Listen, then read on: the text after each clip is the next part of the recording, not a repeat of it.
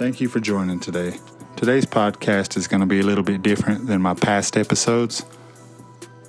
For those of you that have been tuned in and listening, I want to thank you from the bottom of my heart. All the feedback and support is, it's overwhelming, and I appreciate it. I want to start out by saying that the reason I wanted to do this podcast in the first place was to use the power of story and messy messages to inspire hope and change in my community, as well as other communities that have been ravaged by addiction. Have a little bit of transformation in a trap, if you will. I think that when you hear these stories from people who you may have gotten high with, you may have bought drugs from or sold drugs to or been locked up with, or you've seen their mugshots plastered all over Fuzzbusters or Facebook due to their criminal activities that they had to do in the pursuit of their next high.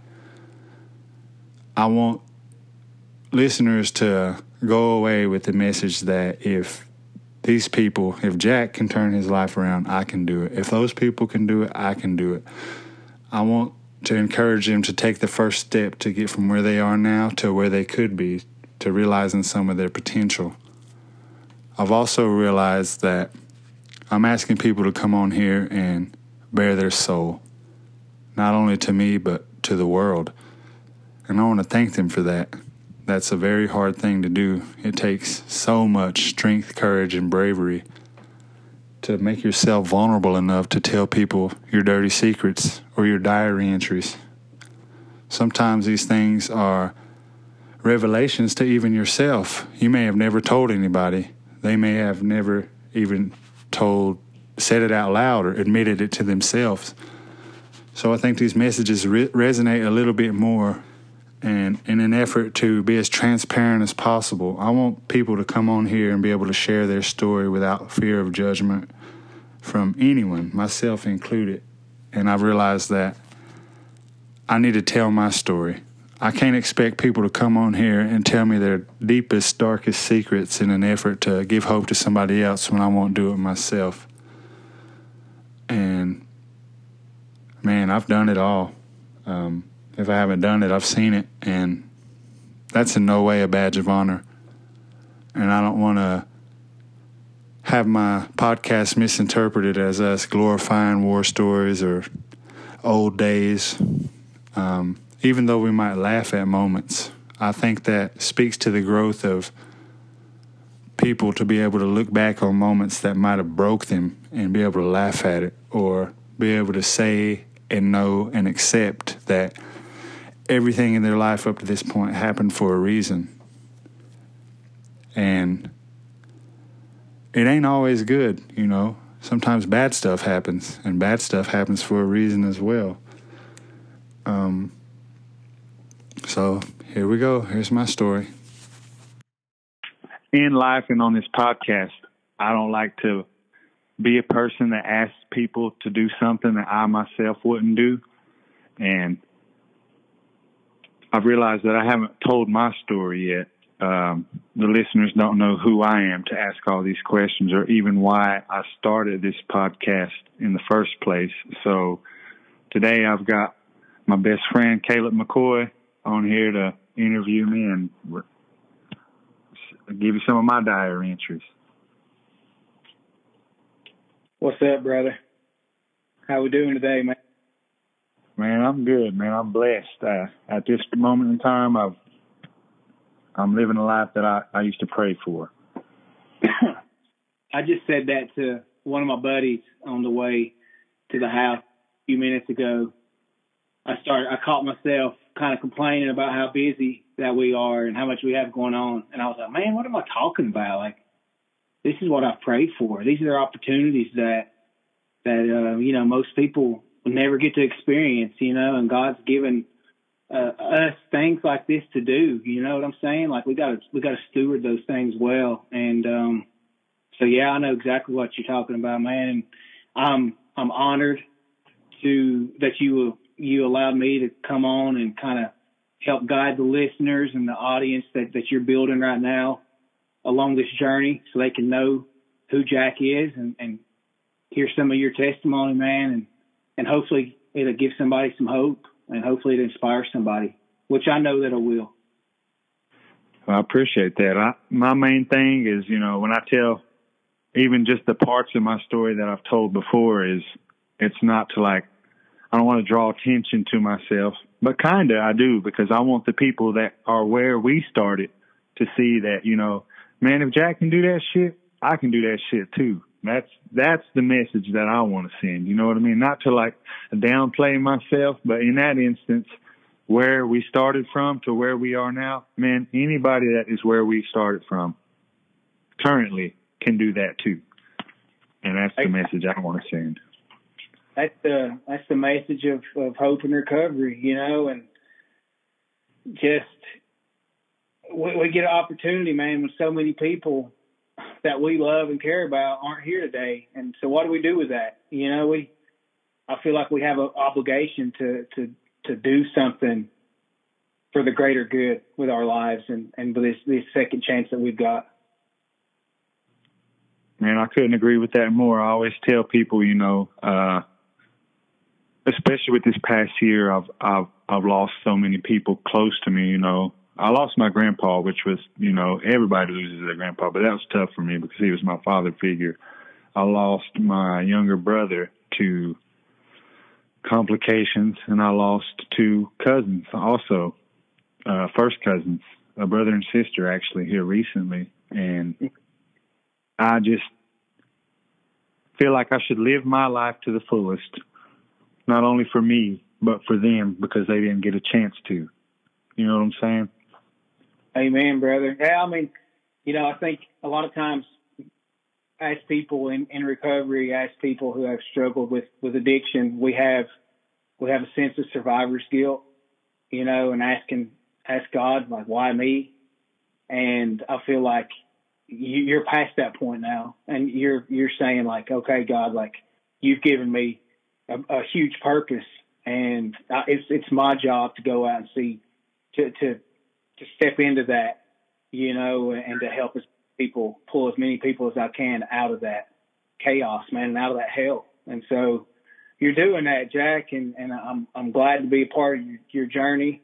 And I kind of want to start there, just talking about how you and I first got as close as we have back in 2017, and just kind of taking the listeners that journey for just a second, and how that all started, how brotherhood was kind of birthed. Okay, man. Well, here we go. Don't start crazy stories now. No, I mean, I got to give it to them raw and unfiltered. I mean, I really want to just say, I don't remember if you remember when I first came in. And you know how it is. For those of you out there who don't know, I used to sell drugs. Not that I was El Chapo or anything. I actually started out selling the drugs so I could do my drugs for free. And then it became, the more that I sold, the more I could get high for free. And then I found that I could sustain my habit, and you know what I mean? It was like a job. But being arrested was doubly bad for me, in the sense that not only was I arrested, that's bad for everybody, but I then hit withdrawals, which I didn't really never do on the streets per se, because I always had my drug with me. So I'm on day 3 of withdrawals, being locked up. They caught me red-handed, I think with a gun or something. And so I knew I was going to sit down for a little while. They took all my money because I had drugs on me, so I made a free phone call, and the lovely people at this institution, they were so nice to, let me use the phone at 4:30 a.m. on a Tuesday. So my one free phone call did not get anybody, so I'm kind of frustrated. And I come down into CPOD, and, I've been in Swain County Detention Center in North Carolina is what I'm talking about. But I'd been there before, and it sucks to say that I was kind of comfortable in places like that, but I come down the steps. I'm getting ready to go in there and see who I know, because you know, in the criminal drug world, it's all one. It's really small.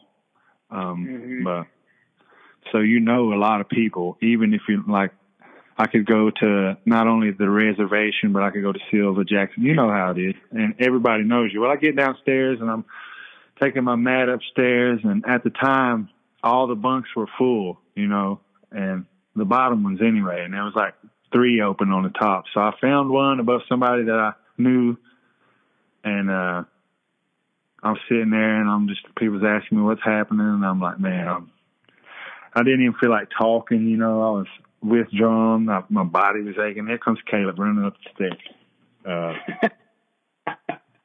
had been in 6 weeks at this point, just for the listeners to get it. Well, here comes Caleb, and he's like, hey, man, you got some Chicken Head's phone numbers? And for those of you who don't know, like, Chicken Head is like a derogatory term for a girl who, you know, is out there in the drug world, you know, and I just remember looking at this guy and like, man, I can't even, like, I'm trying to get a phone call and I'm not going to waste it on that, you know, and that's how it all started. That was our first encounter, other than me buying drugs from you out on the streets a couple of times. Paying with quarters. Whatever I can count, man. It's the same. Yeah, it does, man. It does, really does. You know how you know how we do. Yeah, you know how we do, you said. Or you know how I do. Another story I got to tell y'all while we're on it. Caleb just made reference to it. One time out in the streets, you know, before this encounter behind bars, I pulled up to Hungry Bear, which is a gas station on the res, and I seen Caleb, and I'm not gonna lie, he had a very, very clean Chrysler 300. Is that what it was? Yeah, 300 Sport. Yeah. It was nice. It was nice, you know. And I'm like, okay, Caleb, you know, because like we alluded to earlier, like he had paid me with quarters before, you know. So when I see him with his 300, I'm like, okay, Caleb, I see you. And he's like, you know how I do. And I'm like, okay, I can't even say nothing. You know, his car's nicer than mine at this moment. And he pulls off from the gas pump, and I pull up, you know, and I'm getting ready to put gas in my car. And I see that he had put like $3.26 into the, you know how I do, right? But that's one of the things I love about you, Jack, is your attention to detail and your memory is sharp, man. you can remember all those intricate details of these stories and everything. That's funny. Sometimes, man. Sometimes there's been times where like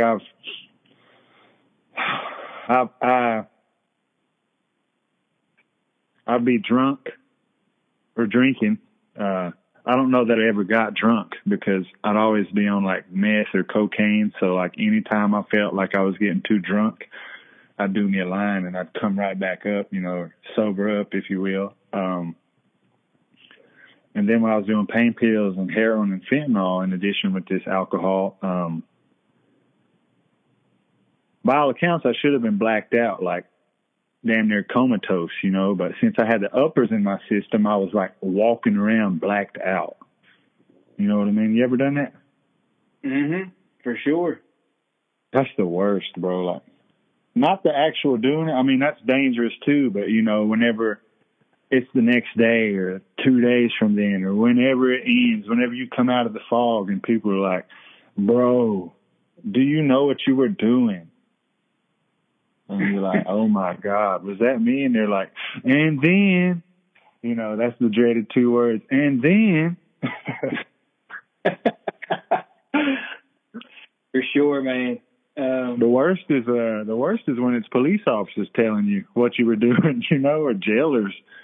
So, but I appreciate that, man. I remember things sometimes. It's like I can remember like that scene. I remember that scene at the gas station like it was yesterday, but I didn't remember it until like 2 months ago.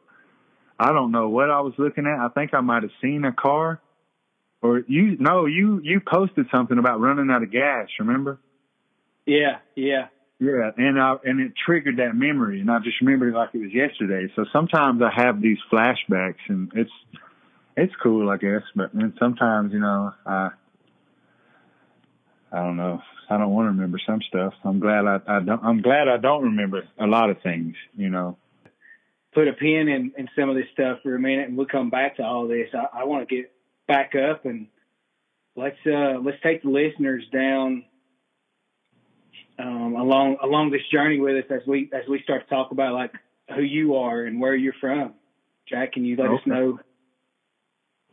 Yeah. Well, my name is Jack Smith. Jack Daniel, actually. And I tell people that, and they're like, "No way," and I'm like, "Yes, way." I didn't believe the time you told me. And I bust out the ID on you. Well, not the ID, it's just an Indian card. The card. Yeah.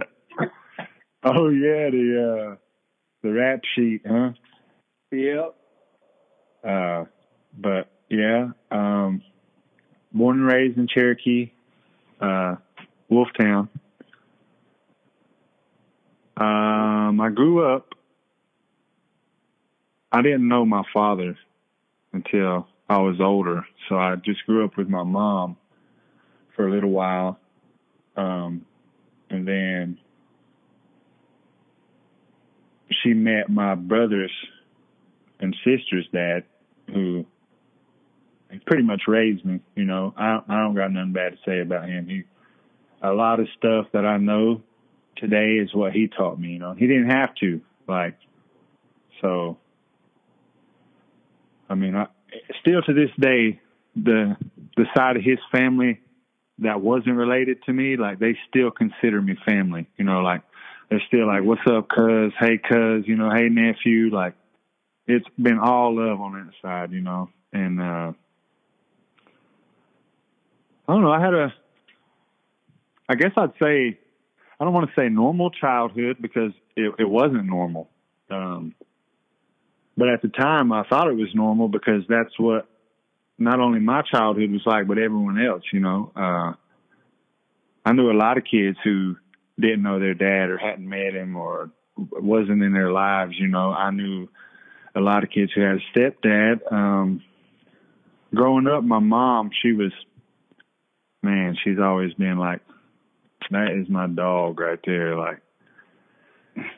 She's always had my best interest, like regardless of anything. And she never, I don't know that she drank. If she did, she didn't do it in front of us, but my stepdad, he didn't really drink either, but only in social gatherings, which is in Red's words, a 49, a party or whatever, a little bonfire outside, but he did, however, sell weed.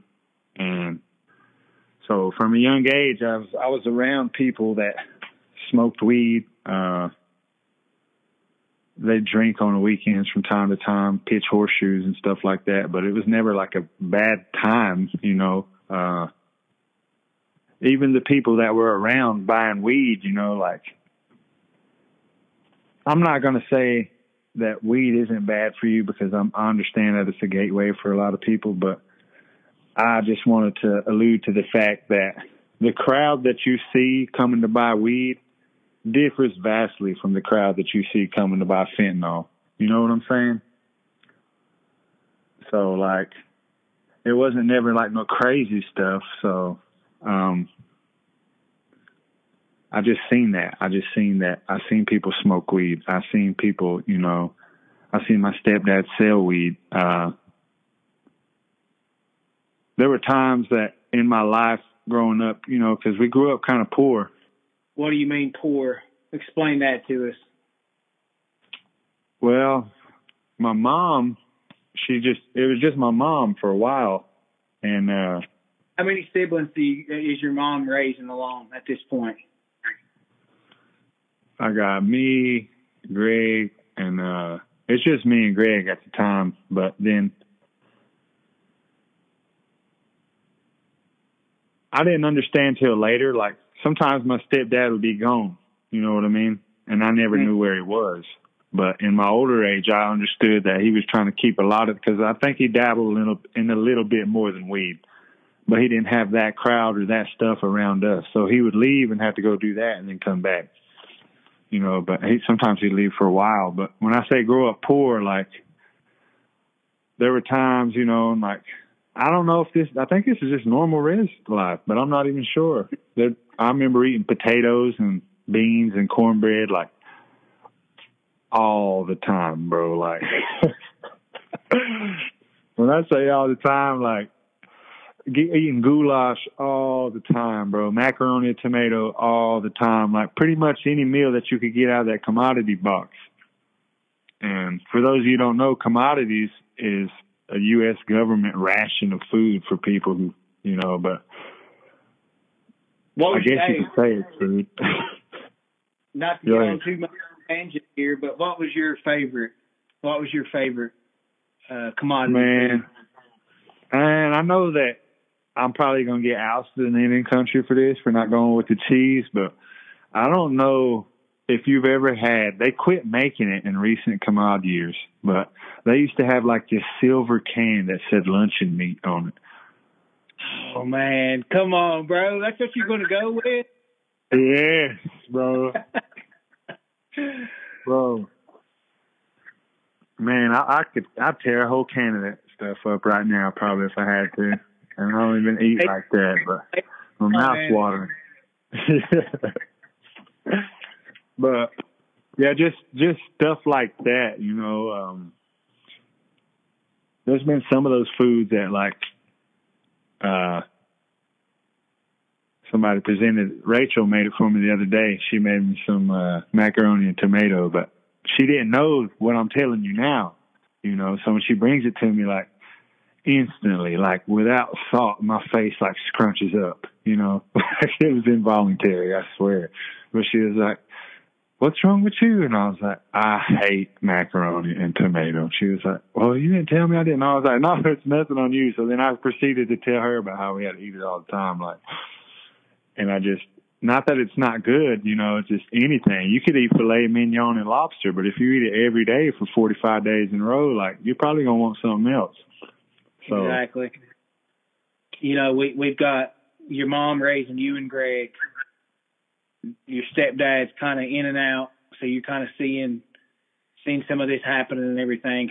How is that shaping you? And that, like, looking back on it now, what challenges did that give you? Did that make you have resentments towards your mom and towards your stepdad because that was going on, or anything like that? No, honestly, man, my mom, like you say, bless her soul, she was a college athlete, actually.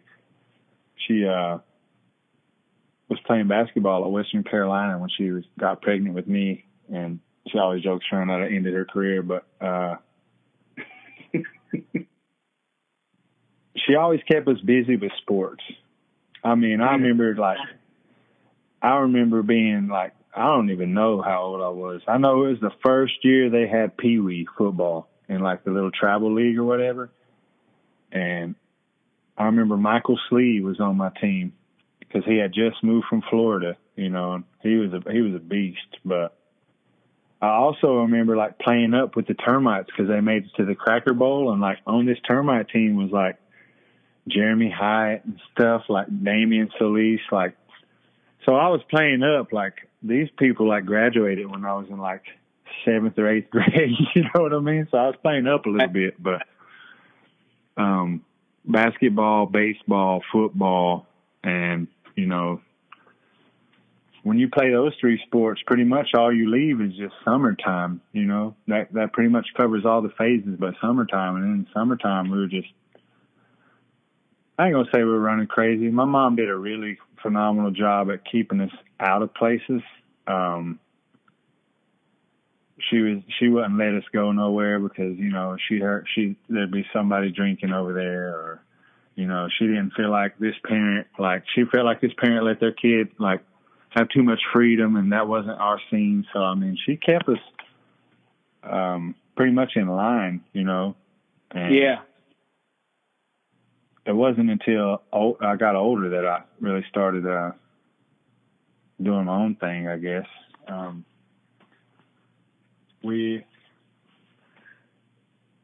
as your mom's got all in sports and everything, when did you kind of develop that love for basketball? Man, I watched basketball from the time I was little. You know, that's what my mom watched. I've got baby pictures of me and like Jordans and stuff, you know, so like Nikes. It's just what we was exposed to, I guess.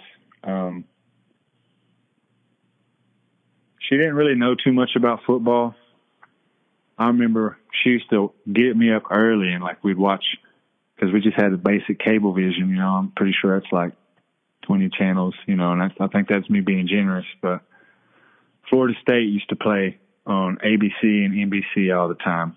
And I used to get up and watch those, you know, and she'd watch it with me. And, like, I mean, it was, I guess from a young age, she loved basketball. That was her outlet. So she was showing me her outlet and how she dealt with things, you know, but I didn't know that at the time.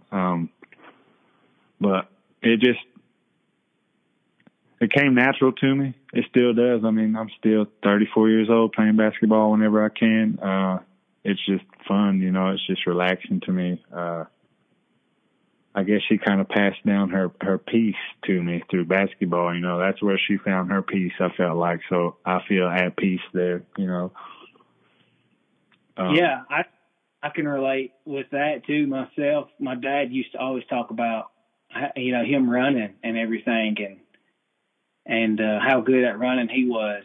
And so, like, having that, seeing you reconnect to that so strongly, to that love for basketball that you and your mom shared, and Greg too, right? I mean, all y'all, just love to play ball and everything, love to follow the sport. But like, it's cool to kind of see you go back to your first love as far as sports go, and kind of where it's taking you now and the opportunities that it's giving you now, which we'll dive into that a little bit later. But I just kind of wanted to make that connection.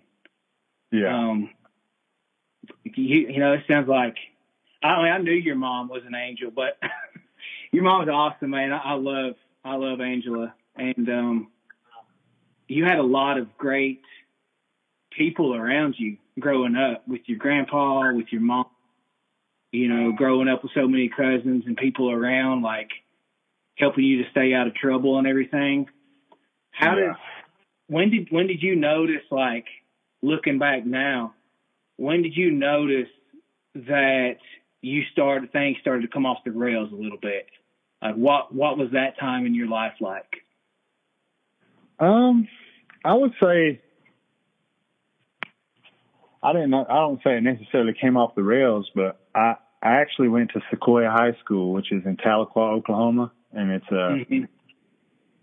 an all-Indian school. It used to be a boarding school. I don't know if it's still considered a boarding school, but I went out there, and like I said, you know, my mom did have a village for real. Like, she'd be like, and this was back before cell phones, back before location, Snapchat, Instagram, all that, you know. I could be somewhere I wasn't supposed to be, and the house phone would ring, because that's what they had back in our day, you know, and the house phone would ring. Jack, your mom's on the phone. And I'm like, what? How does she know I'm here? You know, and she's like, what are you doing? Why are you over there? You know, and I can't say I'm not here, you know, and I couldn't even be like, she would do it so sly, I guess, that she'd make it seem nice that the person wouldn't be alarmed that, hey, your mom's calling. You know, how did she know you're here? I guess she made it seem like I told her and she knew and she just had to ask me something or whatever. But, man, I swear it never failed, man. If I was doing something I wasn't supposed to be doing, my mom was hearing about it. My mom knew what I was going to do before I was going to do it, you know. And I know. But when I got to Sequoia, right, I was in a boarding school. So, like, my junior year, or my first years, I stayed in the dorms, right? And in the dorms, it's pretty much, you know, there's only so much you could do. You had freedom, but you didn't, because you still had, like, RAs watching you and stuff. But on the weekends, if you got somebody on your checkout list, which was usually somebody that lived in Tahlequah or close enough to Tahlequah where they didn't have to live in the dorms, they'd be like, hey, man, you want to come home with me? And, I mean, I went so many places. Like I went to different states and stuff like that with friends that I met at Sequoia. But a lot of times, whenever they were from Tahlequah, they'd be like, "Hey, we're going to a Tahlequah party tonight," or whatever. And Tahlequah was a pretty big place. I mean, people there won't tell you that, but there's like 5 or 6 high schools in like a 30-mile radius. You know, like big schools. So they'd be like, "Hey, we're going to this." And Tahlequah, I don't know if they're Class 5A, Class 6A. Have you seen that school? I have, yeah. It's huge, right? I spoke at the chapel. Yeah, it is a huge school. So imagine like coming from Cherokee to that place. I never got to go to a party in Cherokee, so I didn't really know what a party was, right? Then I get to Sequoia, and I go to a party at Tahlequah, or some Tahlequah parties, which ends up being NSU, which is Northeastern State University, the college right there in Tahlequah also. And, I mean, we go to this party, and there's like 100 people there, like, you know what I mean?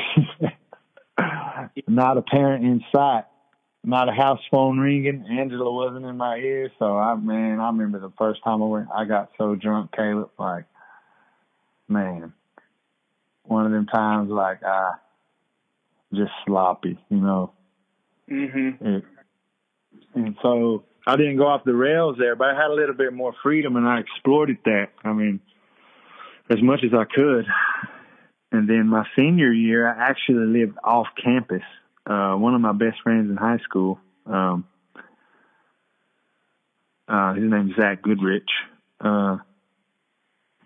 His mom became my legal guardian so that I could not have to live in the campus, not have to live in the dorms for my senior year.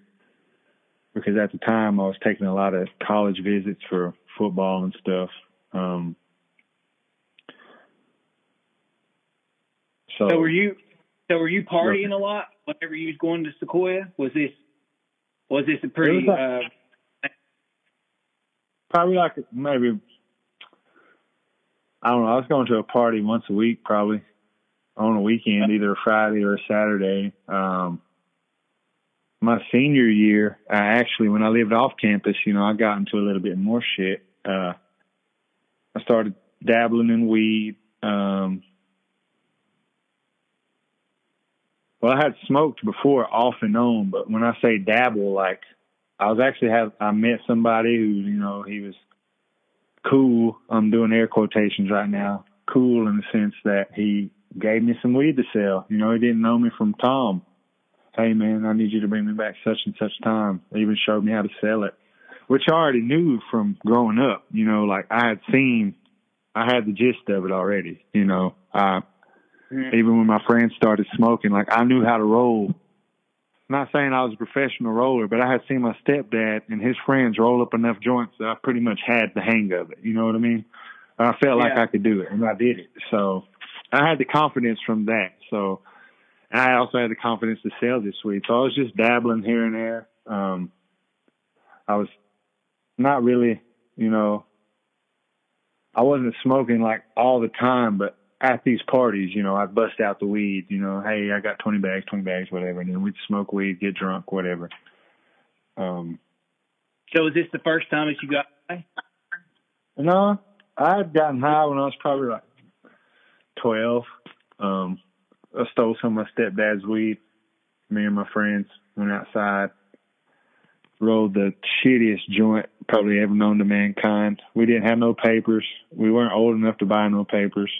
We were on Washington Creek. Closest store was, You used tampon paper? No, we should have. We used newspaper, bro. Like, like straight up Cherokee one feather, like. And you might ask how we got it to stick. We used chapstick, so. And we didn't like we didn't tear off a piece of newspaper with it, like thinking about, oh, we're gonna be like smoking this in a minute, like.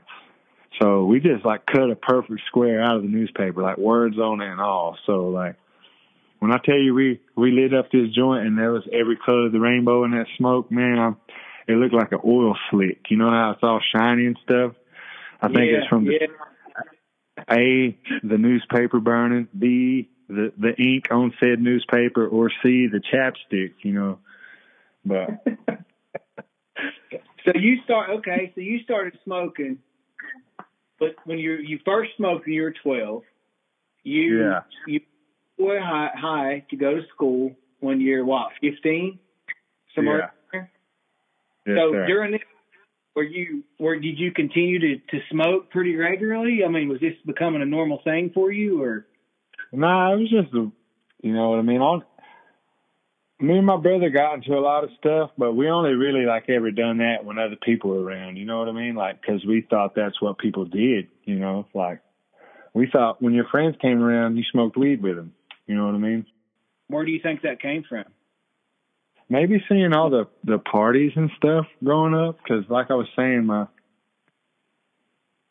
some of my best memories are with my stepdad, because he took us fishing, he took us hunting, he took us to the beach, Daytona Beach, for the first time in my life I had ever been to the beach, and I don't know that he would have been able to do these things without the money from selling the weed, Mm-hmm. My dad was the same way. Extra things that he had growing up. He was hustling on the side. He was selling weed on the side, and so that became that's normalized, right, and glamorized in a lot of ways. Yeah. So I mean, I do relate to your story as far as that goes. I mean, why did you keep going back? What did it give you, Jack? Whenever you got high, what was that helping you deal with, do you think? Or was it just you being a teenager, exploring and trying different crap, What was I think that was it. I was just being curious, I didn't really, I've always been a laughing person, so I think that with that, everything becomes funny, It was just having fun as a teenager, I think. I wasn't really smoking down like that, I would say. It was more or less just social. Did your mom ever catch you? She didn't catch me red-handed. She didn't catch me in the act, but she'd be like, "Boy, your eyes are red." Or, I remember one time she freaking, I came home, she had called me because I was with my cousins up above us on Washington's Creek, and they're older than me, we were up there smoking down, listening to music. They were drinking beer, but at the time I didn't want to drink, you know what I mean? I took a taste of beer and it was disgusting. Uh-huh. So I was just smoking weed, hanging out with them. We were playing basketball, they had music that my mom wouldn't let me listen to per se. My mom would let me get the edited CD from Walmart. Remember that? What was it? They were listening to music that my mom wouldn't let me listen to because theirs was explicit, and mine was edited from Walmart. What was you listening to? We was actually listening to Ain't Nothing But a G Thing. Oh, okay. Yeah, this is probably 2000, 2001. The Chronic had just dropped. My friends up there, they're really West Coast. They I actually think a couple of them lived on the West Coast. I'm not sure though, but I remember she called up there to my cousin's mom's house, and she came up there and I always knew my mom was calling because my cousin's mom, she'd come up and be like, "Jack, time to go home," so. She did that, and she came out. She didn't. Normally, she said it in a laughing manner, "Jack, it's time to go home," because she always told my mom I could spend the night, but my mom knew what was going on up there, so she didn't let us. Only sometimes, but she came out this time. Was like, "Jack, time to go home," and I'm like, and she wasn't smiling, wasn't laughing. I was like, "Oh crap!" She was like, "You better hurry." So. But I get home and my mom's not. She's normally on the porch on the couch waiting on me. She had a flair for the dramatic. Sometimes, I'd come in the house, she'd be sitting on the couch in the living room, but where she could see the door. How it is as a parent. But we're waiting on you to come through it. Yeah, she wasn't there that night. I was like, okay. So I'm tiptoeing through the house like the Grinch when he stole Christmas, trying not to make no noise, and nobody comes out. I go in the kitchen, I open the fridge, and that's normally when she come flying out. She thought I'd been smoking because she was like, got the munchies. Well, she didn't come out. I got a drink out of the fridge. I looked by the stove, and there's like a steak cooked under a plate. You know, I see a plate with covering up on aluminum foil on it. Open it up, there's a steak under there. I'm like, oh my God, who is? And I'm stoned at this point. I gobbled the steak down. I'm trying to hide it. Yeah, eyes bloodshot. I go back in there, right, and like I see more plates of foil on them. I look again, there's steaks on all of them. Like, oh, okay, well, that was my steak I just ate. I'm just going to take a piece off of everybody else's. Man, I ended up eating all them steaks. My mom was like, I know you're hot. You ate all these steaks, you know, but I don't know. That's one time it sticks out in my memory. But like I said, she was always honest. Like if she knew, I don't know if half of it was that she thought I was smoking or just knew that they were smoking where I was at. You know what I mean? I'd love to hear your mom's thought if she was just choosing to be naive, because I don't see her. I mean, I see her calling you out if she knew about it.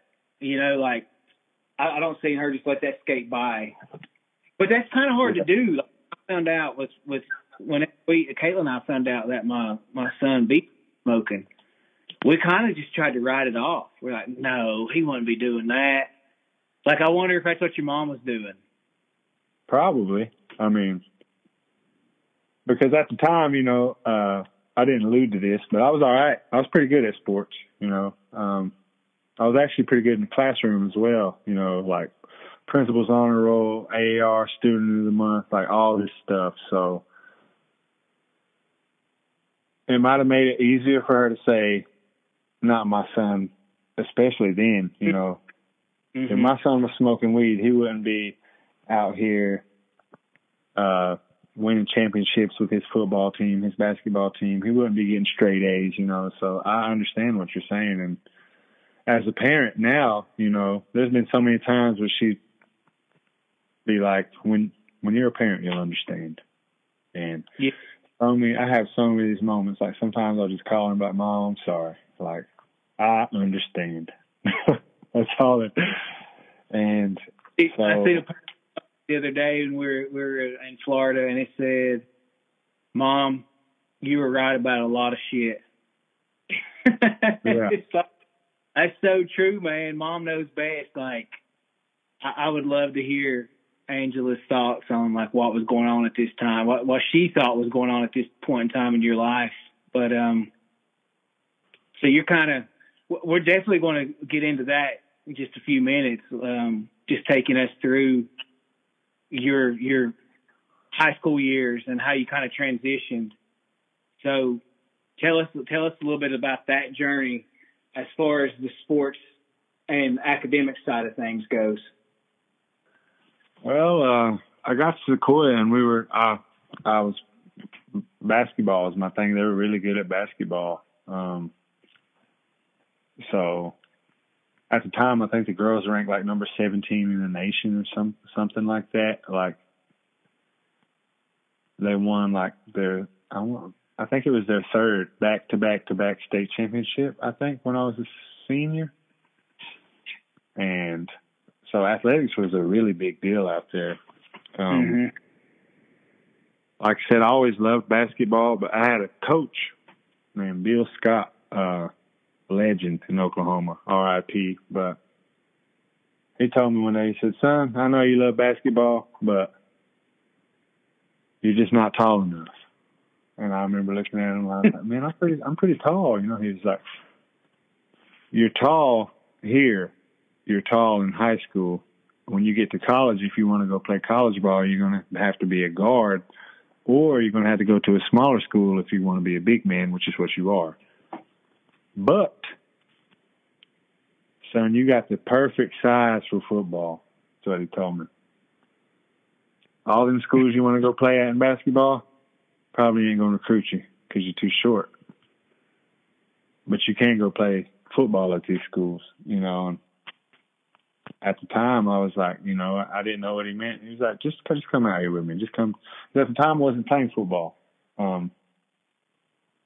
So I go out there, and he shows me all kinds of stuff, you know, and like, lo and behold, you know, we have a couple camps. I go to a couple camps, and you know, like the first camp I went to, I got a scholarship offer from like a small school in Arkansas Baptist or something, you know. But it was the first time I went to a football camp, you know, and they're like, "Hey, we want you," and I'm like, "Oh." He wasn't lying, you know, so. What position? I played defensive end, defensive line, I guess you would say, because all the positions are pretty much interchangeable now, but I went for defensive line. I actually signed with North Carolina, or I was going to go to North Carolina out of high school. But where I went to Oklahoma, they didn't have the same academic regulations as the state of North Carolina, in the fact that North Carolina's high school curriculum is such that when you pass it, you're automatically ready to go to any North Carolina state school for college. Mm-hmm. You got your prep courses and everything ready for a 4-year degree, 4-year university? Yeah, but when I got to Oklahoma wasn't the same.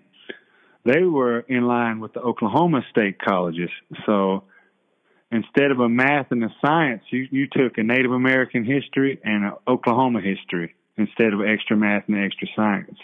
Oh, okay. Well, the spring semester of my senior year, like the academic advisor from North Carolina, he called and he told me, "Hey, man, you need a math and a science. If you don't take this math and science, you won't be able to, we can't admit you, you know. There's summer school coming, but you can only take one of the classes because they're at the same time. We do have another route for you, though. We work closely with, I think it was Butler Community College in Kansas. And they were like, you go there, your grades are right. You just need those classes. So you're just going to go there, get the classes you need, you know, play for a year, and then come over here. And, you know, at the time, I'm like crushed, bro, like crushed. I done told everybody I was going to North Carolina. Like, me and my mom and Adam went on a visit. Like, crushed, bro, devastated. I go visit the little junior college, bro, and it's smaller than the high school that I was at. Like, the facilities are run down. They ended up winning a national championship, I think, either that year or the next year, JUCO, but man, I was just in such a bad mind frame from that, like, I don't know, I was just like, fuck this place, you know what I mean? Like, I go from, and North Carolina at the time had just built Kenan Memorial Stadium. Like, you can ask Angela about this. Like, we're going in there. At the time, the grass was still natural, and they have like 100 signs on the field, Caleb. Stay off the grass. Keep off the grass. Well, Adam's with us, and Adam's like 6 years old. We go out on that stadium. What's the first thing he does, Caleb? He runs straight for that grass, you know, and I'm like, oh, my God. My mom's like, Adam. And the coach from North Carolina, he's like, no, that's all right. It's all right. You know, so, like, man, at that moment, I was like, man, this is really happening, you know. We went and seen all the stuff. They were like, yeah, my mom wanted me to go to another school. We had just visited, and they were talking about at the other school how they had just got a new Nike contract or whatever. And the coach from North Carolina looked at my mom and he said, well, I wasn't going to say anything, but since your mom brought it up, we currently have the largest Nike contract in America. And I had some Jordans on. He's like, those are Jordans? You can get 2 pairs of those every month. And, bro, I was already sold before this, you know. So now I'm like, yeah. So when that fell through, man, and then I went from that to junior college facilities, and it's nothing against junior colleges. They're great places, but in my mind frame, you know, that wasn't for me at the time. I think there's a good lesson in there, and I'm sure that if you could go back and talk to 17, 18-year-old Jack, you'd be like, hey, bro, you know, make the best of this opportunity and bloom where you're planted, and, you know, come on up, and it's going to make you even more appreciative and grateful, you know, for the next step of your journey. But, you know, we don't have that wisdom when we're freaking. We know every damn thing, and when we want something, we want it now, you know? Yes. It's my money. I need it now. That's what I think about every time. But so from there, I get back to Sequoia. I'm bummed. At the time, my high school girlfriend then tells me she's pregnant, you know, and I'm like, oh, my God. Like, when it rains, it pours, you know. I call my mom. My football coach makes me call my mom. Like, I'm already mad about the North Carolina thing. I'm even madder about going to this JUCO thing. Then this girl tells me she's pregnant, you know. Then I tell my coach, and I'm like, what do I do? And he's already sitting there dialing my mom's phone number. He's like, we're going to get this over with. And I was like, oh, my God. I call my mom. I was like, hey, Mom. She's like, what? I was like, my girlfriend's pregnant. And she's like, I knew it. And I was like, you're not mad? She's like, what good's being mad I'm going to do? She's already pregnant, you know. So all this is happening. But then in walks this dude, Bobby Rhodes is his name. Wide receiver coach at the time for Central Arkansas University. Comes in, tells us, hey, man, heard about your bad luck. We kind of had some bad luck, too. We had a wide receiver signed from right down the road here, and he decided he's going to declare for the MLB draft. But the good news is we got a scholarship. We got a spot for you. So I remember distinctly saying, Central Arkansas, what is that? You know, and he was like, come visit us tomorrow. So the next day I go visit. You know, it's a nice school. Like it's not the junior college, you know. Where's that? It's in Conway, Arkansas. It's about 30 minutes from Little Rock. And it was only like 2.5 hours down I-40 from Tahlequah. So it ended up being a all right situation. I went there. I made a lot of great friends, teammates I still talk to today, you know. There I got injured there. Okay. Hang on, before you hop into that. So you go to Central Arkansas, and where do they position you at? And then, like, how long were you on the team before this injury happened? I think it was the first year, second year, first year. Did you get redshirted? Yes. Okay. I went through my redshirt freshman season.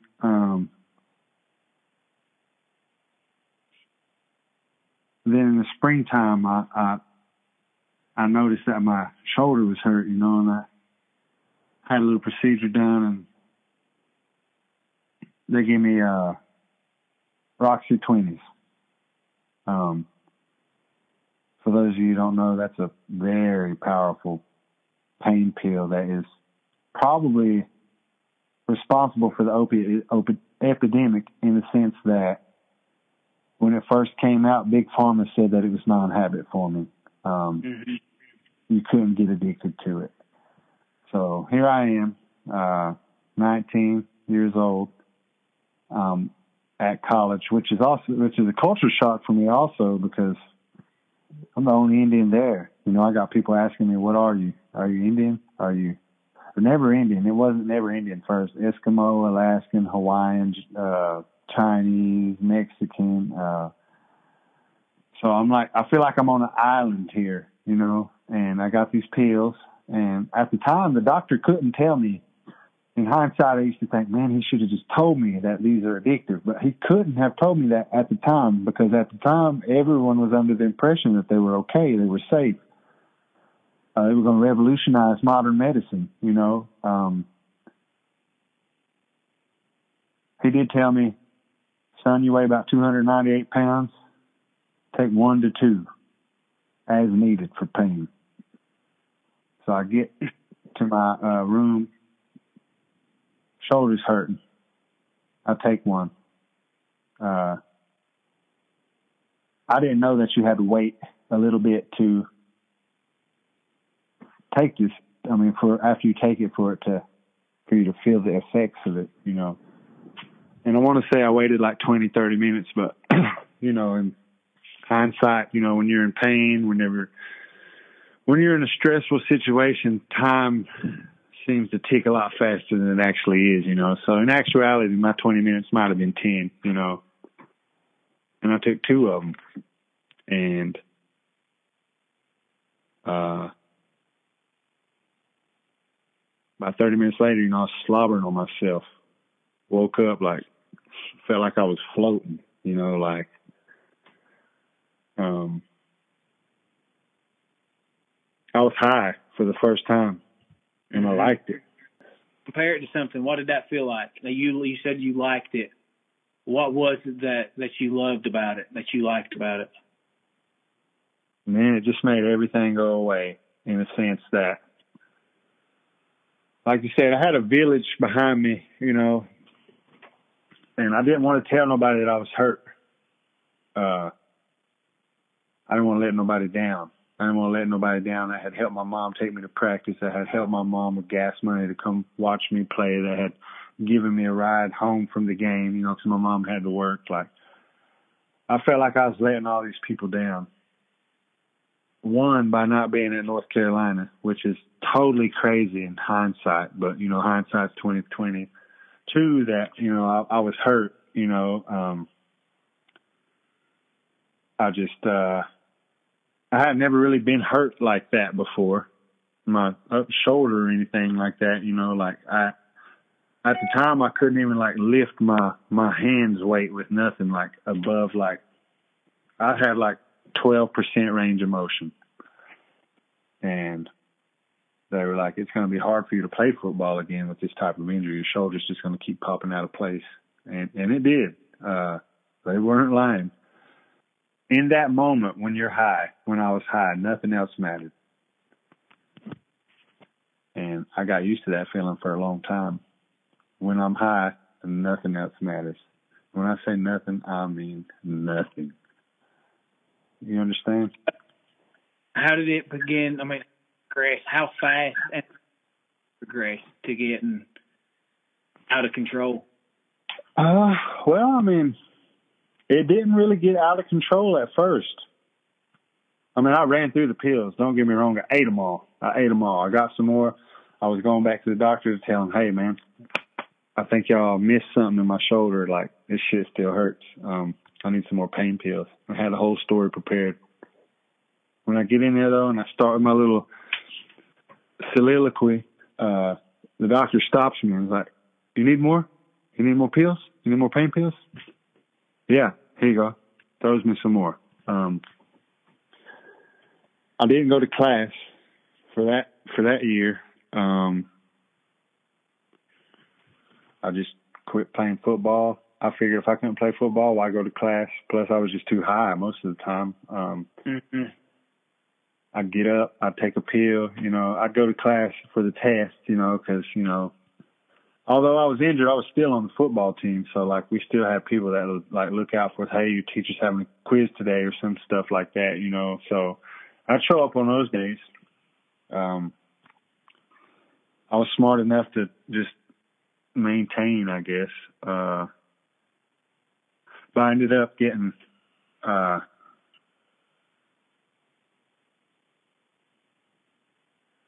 I dropped out of my spring semester classes. I didn't take the finals. Like, when I say I dropped out, I mean, I want to say the last week of school, I just said, fuck this shit, and left, you know. I came home to North Carolina. I told my mom, I don't even know if I told her anything. She just said, what the hell are you doing here? And I kind of didn't say nothing. And I kind of made up an excuse that, like, you know, I don't like that school, fuck that school. So I'm going to do what I should have did in the first place and go to the small school and then transfer to North Carolina. That's what I'm going to do. And I had a coach from a small school give me a scholarship. I went to the small school. Where at? In Kansas. I didn't really play. I played, but I didn't, you know. By this time, I'm not 298 no more. I'm about 260.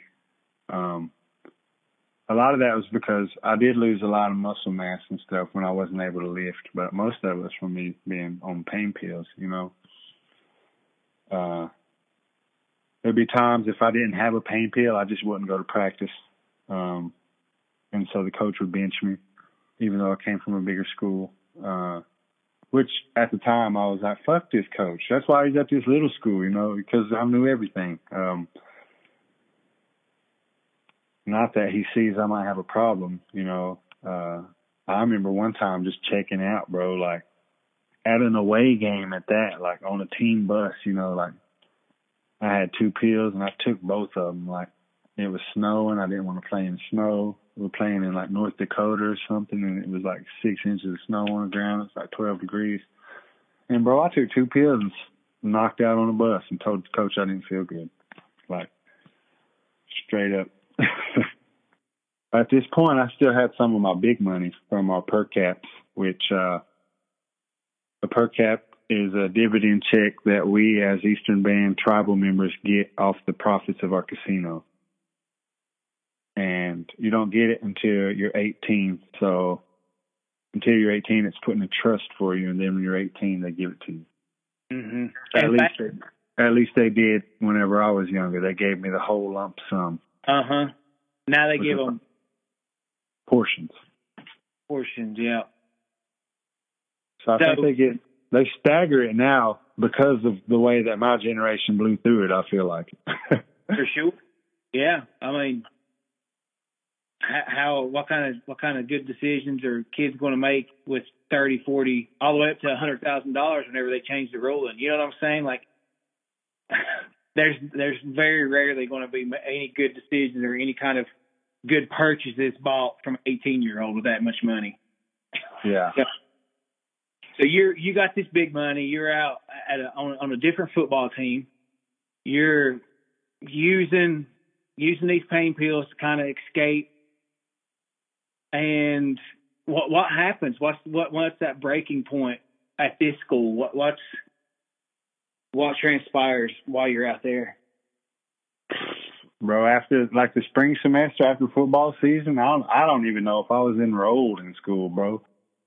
I just roll around campus, you know. I'd be high as shit all the time at this point. You know, I've started selling weed a little bit so that I can offset the spending I have for my pills, you know, and just so, like, I still didn't tell nobody I had a problem. I mean, I don't even think that I could admit to myself at that time that I had a problem. So to maintain the illusion of me not being strung the fuck out, I'd always be smoking weed. So if somebody was like, hey man, like, why are you so tired? Like, why are you nodding off and shit? And I'm like, oh, well, this weed, you know. So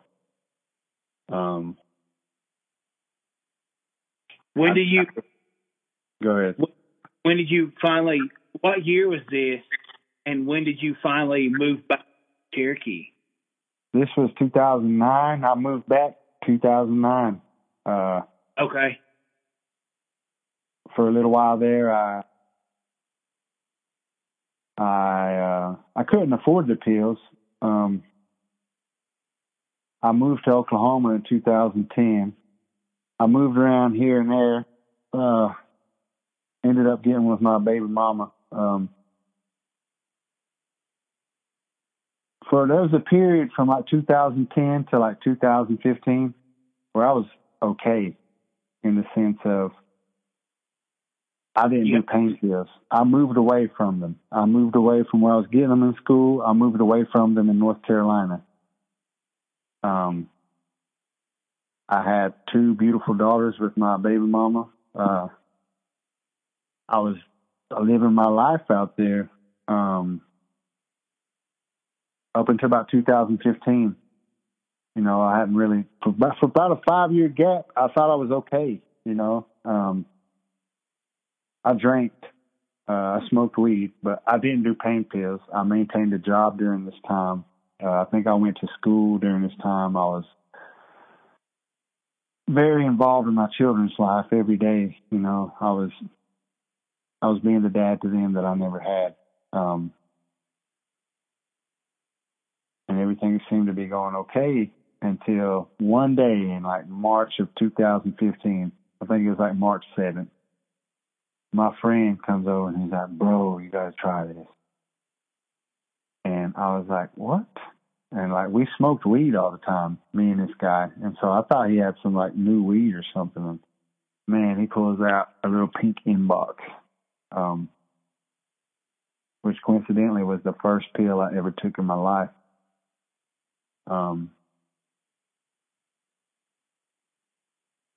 I didn't even think twice about it, Caleb. After going 5 years without seeing it, without thinking about it, nothing, bro. I just took it and ate it. Asking for another one.